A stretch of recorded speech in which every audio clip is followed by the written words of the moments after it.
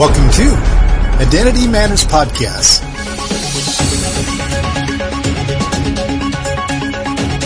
Hi, my name is Steve Finney, and I will be your speaker today.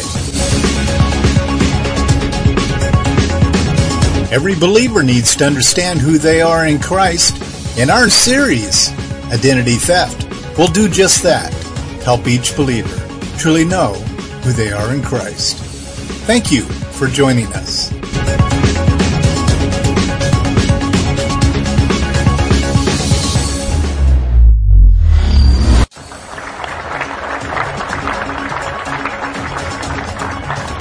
This is part B.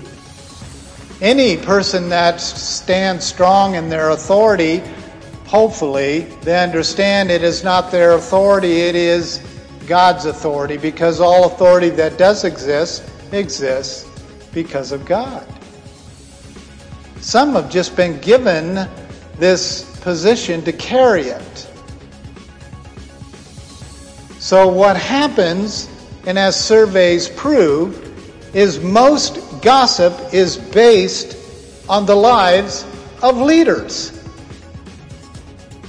And now we're in a full-on generation where they could care less what their leaders say, whether it is their mommy and daddy, or whether it's their pastor, or whether it's the President of the United States.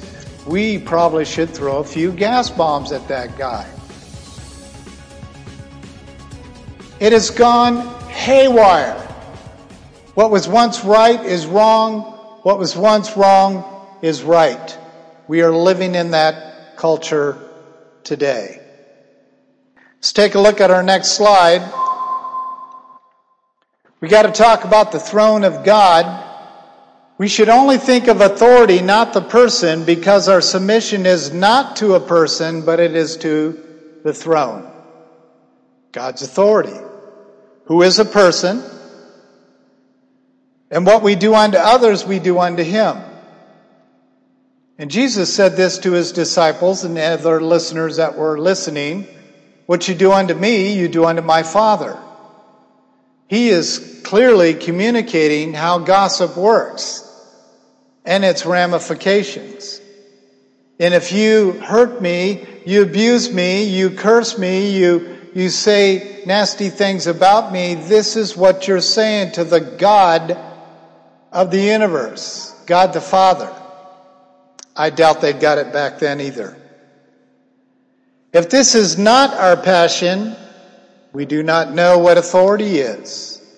If we deal with the person-handed authority before submitting to the throne of God, we are completely deceived. If we honor the matter of authority first, and then submit to the person assigned his authority, irrespective of who it is, we are on the same path of Christ himself. Now here is the man who holds the power to literally split the globe if he spoke the word to do it. Now, what kept Jesus from letting those leaders know? The spiritual leaders of his day were the worst. The politicians were easy. What held him back from literally bringing heaven down upon these gossipers? Calling them Beelzebul, Satan. Calling him a fake Messiah. The list is very long. What held him back? The Father. We think Jesus knew absolutely everything. I'm telling you, he got dumbed down quite a bit by the time he was coming out of Mary's womb. And he grew up as a man, a mere man. He was dumbed down, even though he was God. He was the Son of God.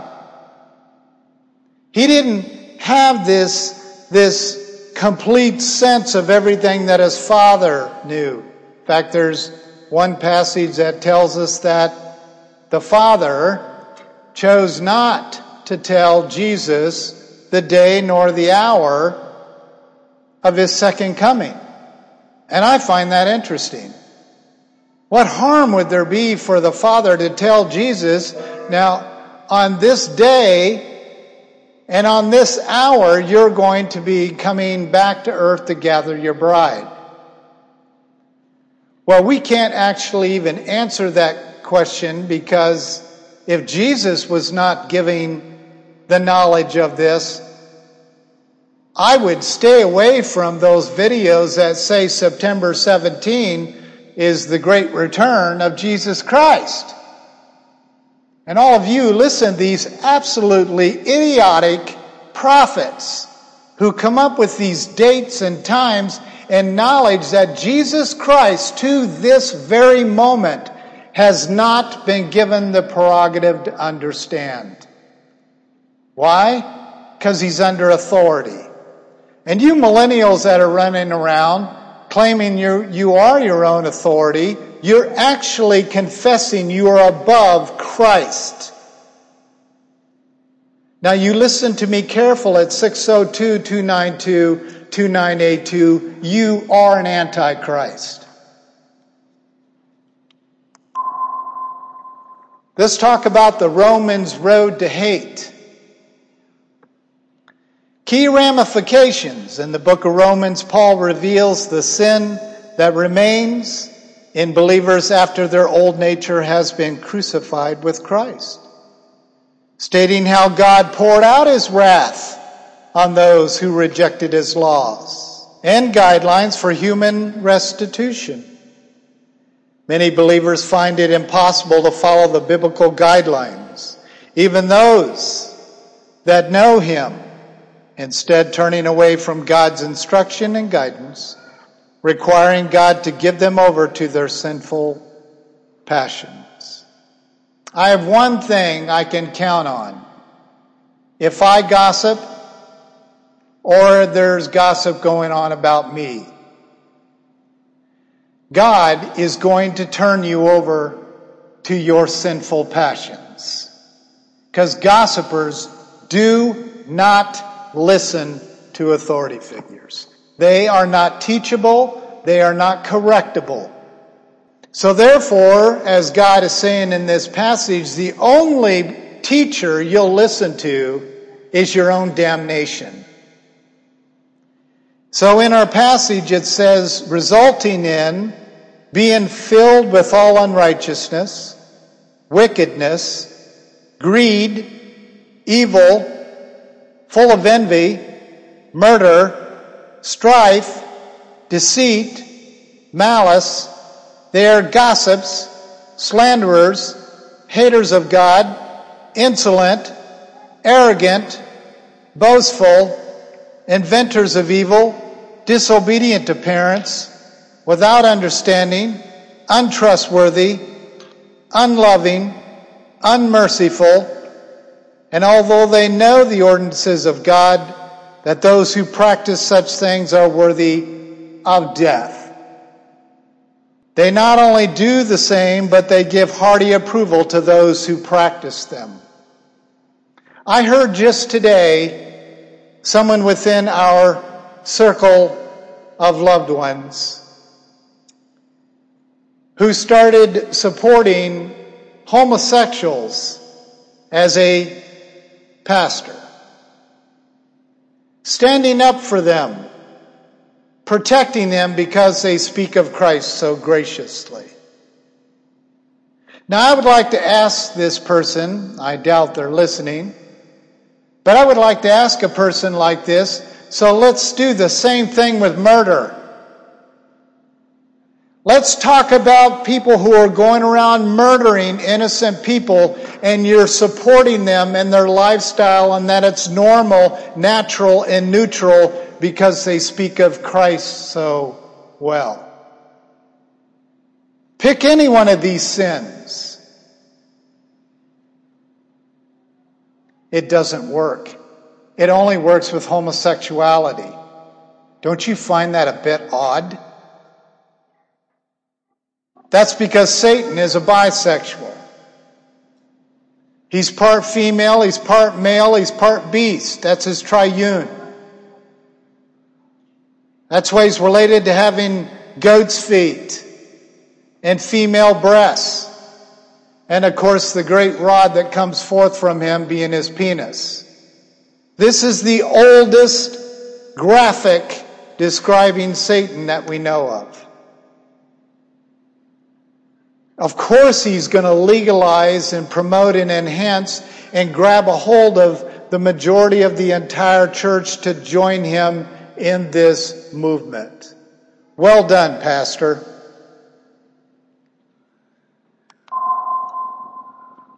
Let's talk about the critical 9 points of Matthew 18. Since we have the to-dos already out of the way, when that hate mail comes in or when that gossip shows up at your door by one means or another, this is what we have to consider. Number one, hopefully we'll pray about it. Lord, what do you want me to do? Do you want me to do anything? 2, you're probably going to get a wait. You see, in order for sin to find itself, it has to have time to do so. You got to give it time. Number 3, get Christ as life counsel. Don't get liberal counsel. Don't get Christian counsel. You need Christ as life. You need someone to speak into your life who is not afraid to throw themselves into the Holy Spirit and to be taken over by the Holy Spirit to give you solid, indwelling advice from the throne of God. Because God the Father's advice he's going to give is the same advice that Jesus will communicate to the Holy Spirit. And the Holy Spirit communicates this advice through this leader you're picking, supposedly, and it releases out of them and you get holy, biblical advice that does not come against the Scriptures. If I hear you say anything from anyone, I don't care if they're a spiritual authority in your life, if it does not line up with the Word of God, you've lost my attention. I will not address you. I will not have a discussion with a fool. A fool is someone who has taken lies, formed them into half-truths, and stands on them like they're really, truly what God says and what God means. That's a fool. The true definition of fool, of course, is one who knows the truth and does not act upon it. Hebrew fool means the man that is birthed through chaos. It's not the man of chaos yet. A fool is a man birthed. It's like the woman being chaos, and this child that's being born through this woman is a fool. Being birthed from chaos. And there's a lot of kids today that have mommies and daddies that are nothing more than fools. They're not indwelt by the living God. And if they are, I don't know what Jesus they're following, because I've looked around in Jesus' scriptures to try to see where they're getting this doctrine, and it's not there. So what we've done is we've taken out our scissors and we've cut out all the verses that have anything to do with strength, immovable doctrines, like the passage I am preaching on. My preaching alone is like this, let alone the scriptures that I cling to. But if God says it, I don't have the prerogative to interpret what he says. And this passage is telling us God is speaking to Jesus. Jesus is speaking to the Holy Spirit. The Holy Spirit is speaking through Paul. He wrote this down and he warned the Romans, this is the 18 items you're going to have in your life the rest of your life if you do not change your ways. And that is our culture for today. After this Christ as life counsel, then it obviously needs to be decided if you were going to respond or ignore. Number 5, you may meet the critic. That oftentimes does happen. Number 6, you avoid the but if you are meeting with them. They're doing just more of the same thing that they've done. They're going to stick to their lies, by the way. They may have a few new ones that they bring with them, but they're basically going to stick to the same smuck. And they're going to start throwing this at you, and this will be your most intense moment. So anyone who downloads on you, never say but. You never stop someone who's puking. Do you understand that? Is that correct medically, doctor? You don't stop someone who's puking. They've got to get it out. That vile, defiling stuff has to come out. So you've got to go into conversations knowing if someone's puking on you, stay silent. No buts. Don't try to stop them. Don't try to make them swallow that vomit. You just let them get it out. And then after they get it out, you'll be able to determine if you can actually begin to speak. So as they are throwing up, you are praying silently. And after they're done throwing up, hopefully you came into the meeting with a plan of how you're going to try to lead them to Christ. Not defend your position or be offensive to theirs. The whole goal and objective would be to lead them to Christ. And in many cases, it's back to Christ. And there's nothing wrong with gaining truth out of some of the things that they have said to you in their throwing up on you. In closing, you got hate mail, but love mail is coming, and that is an absolutely true statement. There is so much hate in the world already, and God is pretty sure He hears every word spoken. Pretty sure He records it in the book of life. Pretty sure He's got this baby nailed down. So He's not going to be shocked in absolutely any fashion, right? So, in understanding that, God is interested in giving you love mail. He's interested in giving you love mail from family, friends, and even strangers who don't know you. He wants you to understand this love message that has been written to you. He wants you to understand that above all things there is love. And that your life is not based upon this gossiper.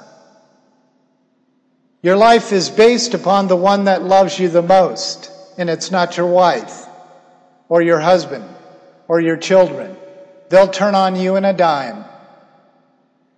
The love that we are talking about is a love that comes from the Father. It's undefiled, it's pure, it doesn't do any reaction when it's wronged. You know the list. It's pure. And when I give that kind of love to my wife, she can trust me because of trusting Christ in me, because she can say, that's not my husband's love. I can assure you, that is the love of God coming through him. And I can do the same thing with her. So our relationship is based upon the indwelling life of Christ. Go ahead and be friends with someone who does not have the indwelling life of Christ. James chapter 4 makes it very clear what's going to happen to you. God makes it clear to James, who's Jesus' half-brother. He writes this letter to us. In chapter 4 he says, he who is friends with the world is an enemy of God. Now you emergent people, millennials, whatever you want to call yourselves, I want you to send me a 602 on this. 602-292-2982. When you are using social networks to gain some type of friendship, you are playing the most dangerous game there is. You cannot be friends with the world. to win the world. God has made it clear in that passage that if you do, you are an enemy of the living God. I don't know about you, but I don't want to face a hostile God. I don't want God to be my enemy. I want him to be the one who writes the love letters. You cannot be friends with the world. To truly be a friend, you have to exchange identities. And when you are a true friend of someone who is indwelt by Christ, that's the reason this guideline is given to us, is that you are actually uniting through spirit. One mind, one spirit.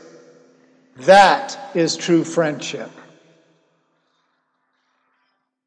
Now, if you are not listening to that directive, it means you're deceived. Now, you pick your favorite social posting company and tell me that everyone on your list, that you have an absolute guarantee that they are indwelt by the living Christ. 602-292-2982. You cannot. The whole satanic system that is in place is based on friendships. Because Satan knows what I just told you. If you become friends with the world, you will be an enemy of the living God. James chapter 4. That happens also to be the same passage that talks about the consequences of those who are gossipers. The chapter starts by saying, what is the source of quarrels and conflicts among you? Is it not your own members waging war with itself? You ask, but you have not, because you ask with the wrong motives, so that you may spend it on your own pleasures. I have tens of thousands of people that are in my network. And I am not such an idiot to tell you everyone that is in that network is an indwelt believer. I have an acquaintance with these people. They are an objective for me. They are a target for me. So if you're using your social networks as a venue for ministry to target people, keep on doing it. But if you're doing it to get kudos from these friends by befriending you or defriending you, then you better read James chapter 4. Next week, we start our Betrayal, the Kiss of Judas series. I'm very excited about it. It is a very in-depth study from the Hebrew, a little bit from the Greek. But it is how you handle someone who's betrayal. A gossiper is showing early signs. It's like precancerous. They get labeled precancerous, which means if you don't take care of this, you'll probably get consumed by cancer. A gossiper is precancerous. Someone who betrays is going to die of cancer. Join us next week in our podcast as we start our new series called Betrayal.